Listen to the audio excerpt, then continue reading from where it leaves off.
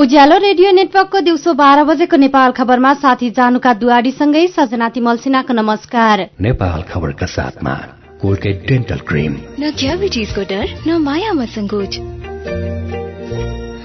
Radio उज्यालोको mobile application र उज्यालो online मार्फत एकसाथ प्रसारण भइरहेको नेपाल खबरमा सबैभन्दा पहिले मुख्य खबर। दैनिक उपभोग्य वस्तुको बजार मूल्य आकाशिएको भन्दै सांसदद्वारा सरकारको ध्यानाकर्षण। प्रतिनिधि सभाको बैठक चल्दै 6 महिनाभित्र देशलाई खुल्ला दिशामुक्त क्षेत्र घोषणा गर्न चुनौती। अझै 20 जिल्ला खुल्ला दिशामुक्त क्षेत्र घोषणा हुन बाँकी। पश्चिमी वायु सक्रिय हुँदा मनसून कमजोर, पर्याप्त पानी पर्न सकेन। सन् 2020 सम्ममा उत्तर कोरियाले परमाणु निशस्त्रीकरणको प्रक्रिया पूरा गर्ने अमेरिकाको भनाई। उत्तर कोरियासँग अझै ठूलो सम्झौता गर्न बाँकी नै रहेको प्रतिक्रिया। र 17 वर्ष मुनिको ललित मेमोरियल फुटबल च्याम्पियनशीपमा आज 2 खेल हुँदै। नेपाल खबरमा अब पूरा खबर। दैनिक उपभोग्य वस्तुको बजार भाव आकाशिएको भन्दै सांसदहरूले सरकारको ध्यानाकर्षण गराएका छन्। प्रतिनिधि सभाको आजको बैठकको शून्य समयमा बोल्ने सांसदले इन्धनको मूल्यसँगै बजारमा कृत्रिम अभाव सृजना गराई दैनिक उपभोग्य सामानको मूल्य बढ़ाउने काम भएको भन्दै प्रभावकारी बजार अनुगमनका लागि सरकारको ध्यानाकर्षण गराएका हुन्। त्यसैगरी मुस्लिम समुदायको पर्व ईदको सार्वजनिक विदा गर्ने यसअघिको व्यवस्था कायमै राख्न पनि सांसदहरूले सरकारसँग माग गरेका छन्। सांसद अतहर कमाल मुसलमान र अमनलाल मोदीले मुस्लिमहरूको महान पर्व ईदमा दिँदै आएको सार्वजनिक विदालाई यथावत राख्न माग गर्नुभएको हो। सांसद अमनलाल मोदीले दैनिक खाद्य वस्तुको मूल्य आकाशिएको भन्दै चर्को मूल्य वृद्धि कम गर्नका लागि अनुगमनलाई प्रभावकारी बनाउन माग गर्नुभयो। सांसद अमरेश कुमार सिंहले दैनिक उपभोग्य वस्तुको आकाशिदो मूल्यमा पनि सरकार गम्भीर नभएको आरोप लगाउनु भएको छ। अबको 6 महिनाभित्र देशलाई खुल्ला दिशामुक्त क्षेत्र घोषणा गर्न चुनौती देखिएको छ। सरकारले सन् 2018 भित्र 77 वटै जिल्लालाई खुल्ला दिशामुक्त क्षेत्र घोषणा गर्ने बताए पनि अझै 20 जिल्ला खुल्ला दिशामुक्त क्षेत्र घोषणा हुन बाँकी छन्। त्यसमध्ये तराईका मात्रै 8 वटा जिल्ला खुल्ला दिशामुक्त क्षेत्र घोषणा हुन बाँकी छन्। तराईका 12, रौतहट, सुनसरी, महोत्तरी, जनकपुर र सप्तरी लगायतका जिल्लामा खुल्ला दिशामुक्त क्षेत्र घोषणा गर्न बढ़ी समस्या भएको छ। सधैं एकै ठाउँमा दिशा गर्नु हुँदैन भन्ने नकारात्मक सोचाइ, शिक्षा तथा स्वास्थ्य सम्बन्धी चेतनाको अभाव लगायतका कारण खुल्ला दिशामुक्त क्षेत्र घोषणामा बढ़ी चुनौती देखिएको हो। घोषणा हुन बाँकी रहेका ठाउँका 90% काम सकिए पनि 12मा भने 80% मात्रै सकिएको छ। दोलखा, भोजपुर, सोलुखुम्बु र रूपन्देहीमा भने केही दिनभित्रै खुल्ला दिशामुक्त क्षेत्र घोषणा हुने तयारीमा छन्। सरकारले तोकेको समयभित्र खुल्ला दिशामुक्त क्षेत्र घोषणा गर्न स्थानीय निकायसँग सहकार्य गर्दै लागि परेको खानेपानी, सरसफाई तथा ढल निकास विभागका सूचना अधिकारी पूर्ण प्रसाद उपाध्यायले बताउनुभयो। पश्चिमी वायु सक्रिय हुँदा मनसून कमजोर भएको मौसमविदले बताएका छन्। पश्चिमी वायुकै प्रभावले अहिले देशभरिकै मौसम बदली भएको जल तथा मौसम पूर्वानुमान महाशाखाले जनाएको छ। महाशाखाकी मौसमविद विभूति पोखरेलका अनुसार पश्चिमी वायु सक्रिय भएकाले अझै केही दिन मनसून कमजोर हुने देखिएको छ। उहाँका अनुसार मनसून कमजोर हुँदा कम पानी परेको हो, तर पश्चिमी वायुको प्रभावले कुनै नजिकैको ठाउँमा पानी परे पनि नजिकै अर्को ठाउँमा घाम लाग्ने गरेको छ। गएको शनिबार नै पूर्वी क्षेत्रबाट मनसून भित्रिए पनि कमजोर हुँदा देशभर फैलन नसकेको मौसमविदले बताएका छन्। मोरङको बुढीगंगा गाउँपालिका वडा नम्बर 3 मा रहेको अरिहन्त कार्टुन उद्योगमा लागेको आगो झण्डै 12 घण्टापछि निभाइएको छ। गैराती 11 बजेदेखि लागेको आगो दमक, इटहरी, धरान, राजविराज, इनरुवा र विराटनगरका 8 वटा दमकल प्रहरी र स्थानीय बासिन्दाको सहयोगमा केही बेर अगाडि निभाइएको प्रहरीले जनाएको छ। अहिले क्षतिको विवरण संकलन गर्ने काम भइरहेको छ। आगलागीको कारण भने खुल्न सकेको छैन। उज्यालो रेडियो नेटवर्कको दिउँसो 12 बजेको नेपाल खबरमा बाँकी नै छन्। 2 महिनादेखि कार्यालय प्रमुख नहुँदा सल्यानको बागचौर नगरपालिकाको काममा समस्या। लालबन्दी गोल्ड कप फुटबलमा आज 3 स्टार र सशस्त्र प्रहरीको एपीएफ क्लब खेल्दै। नेपाल खबर सुन्दै गर्नुहोला।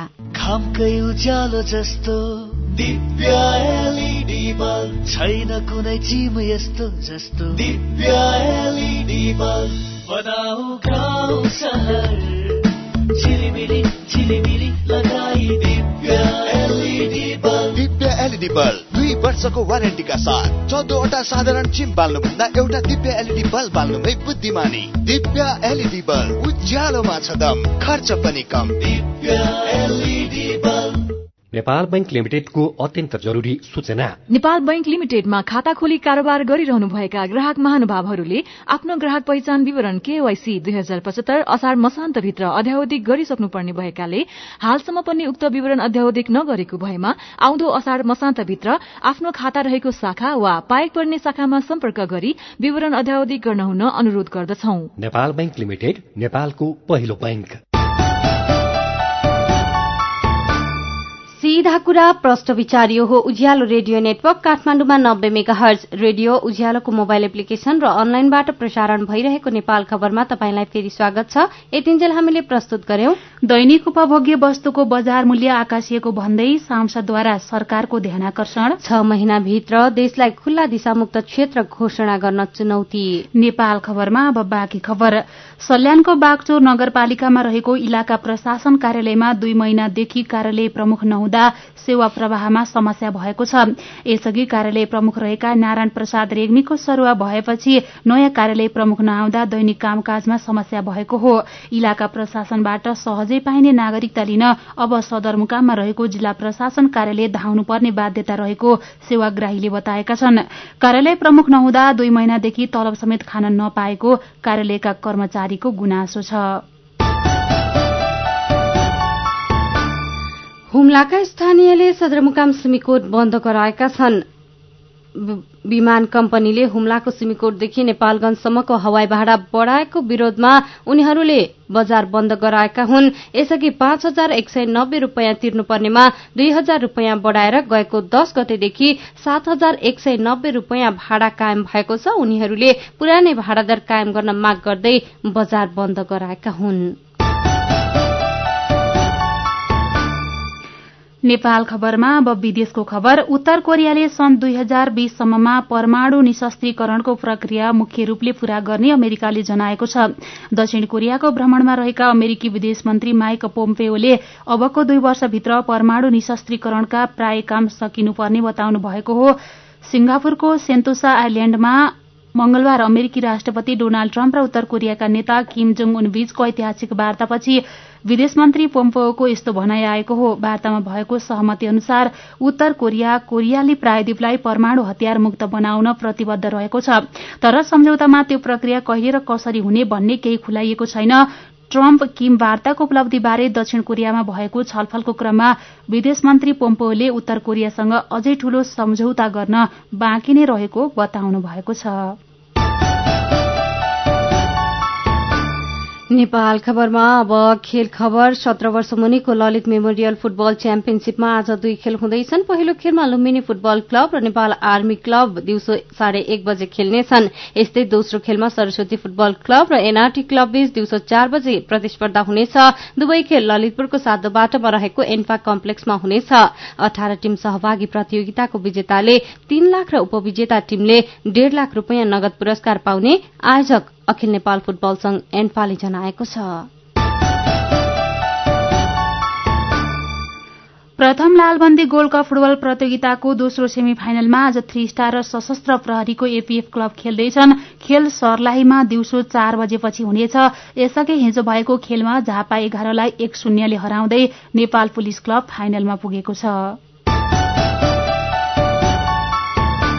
र 21औं विश्वकप फुटबल प्रतियोगिता आजदेखि रूसमा शुरू हुँदैछ। आज बेलुकादेखि 1 महिनासम्म चल्ने प्रतियोगिताको उद्घाटन खेलमा आयोजक रूस र साउदी अरेबिया खेल्नेछन्। खेल रूसको मस्कोमा रहेको लुझनिकी रंगशालामा नेपाली समयअनुसार बेलुकी पौने 9 बजे शुरू हुनेछ। प्रतियोगितामा सहभागी 32 देशलाई 8 समूहमा विभाजन गरिएको छ। हरेक समूहका शीर्ष 2 टोली प्री क्वार्टर फाइनलमा प्रवेश गर्नेछन्। मस्कोका 2 सहित अरू 10 शहरका 12 रंगशालामा विश्वकप फुटबलका खेल हुनेछन्। यसपटकको विश्वकपमा फुटबल इतिहासमै पहिलो पटक भिडियो एसिस्टेन्ट रेफ्री अर्थात VAR को प्रयोग हुँदैछ। मैदानमा रहेका निर्णायकले नदेखेका वा विवाद भएका कुरामा भिडियो फुटेज हेरेर यथार्थ पत्ता लगाइने प्रविधि VAR हो। यसले खेलका क्रममा हुने विवाद र निर्णायकमाथि लाग्ने आरोप अन्त्य हुने फिफाले जनाएको छ। विश्वकप फुटबल सम्बन्धी विशेष सामग्री ujalonline.com मा पढ्न सकिनेछ। दिउँसो 12 बजेको नेपाल खबरबाट बिदा हुनु अघि मुख्य खबर फेरि एकपटक। दैनिक उपभोग्य वस्तुको बजार मूल्य आकाशिएको भन्दै सांसदद्वारा सरकारको ध्यानाकर्षण। प्रतिनिधि सभाको बैठक चल्दै। 6 महिनाभित्र देशलाई खुल्ला दिशामुक्त क्षेत्र घोषणा गर्न चुनौती। अझै 20 जिल्ला खुल्ला दिशामुक्त क्षेत्र घोषणा हुन बाँकी। पश्चिमी वायु सक्रिय हुँदा मनसून कमजोर, पर्याप्त पानी पर्न सकेन। सन् 2020 सम्ममा उत्तर कोरियाले परमाणु निशस्त्रीकरणको प्रक्रिया पूरा गर्ने अमेरिकाको भनाई। उत्तर कोरियासँग अझै ठूलो सम्झौता गर्न बाँकी नै रहेको प्रतिक्रिया। र 17 वर्ष मुनिको ललित मेमोरियल फुटबल च्याम्पियनशीपमा आज 2 खेल हुँदै। दिउँसो 12 बजेको नेपाल खबर सकियो। दिउँसो 3 बजे नेपाल खबर लिएर फेरि उपस्थित हुनेछौं। उज्यालोको मोबाइल एप्लिकेशन र उज्यालो online.com मा ताजा खबर पढ्दै र सुन्दै गर्नुहोला। नमस्कार।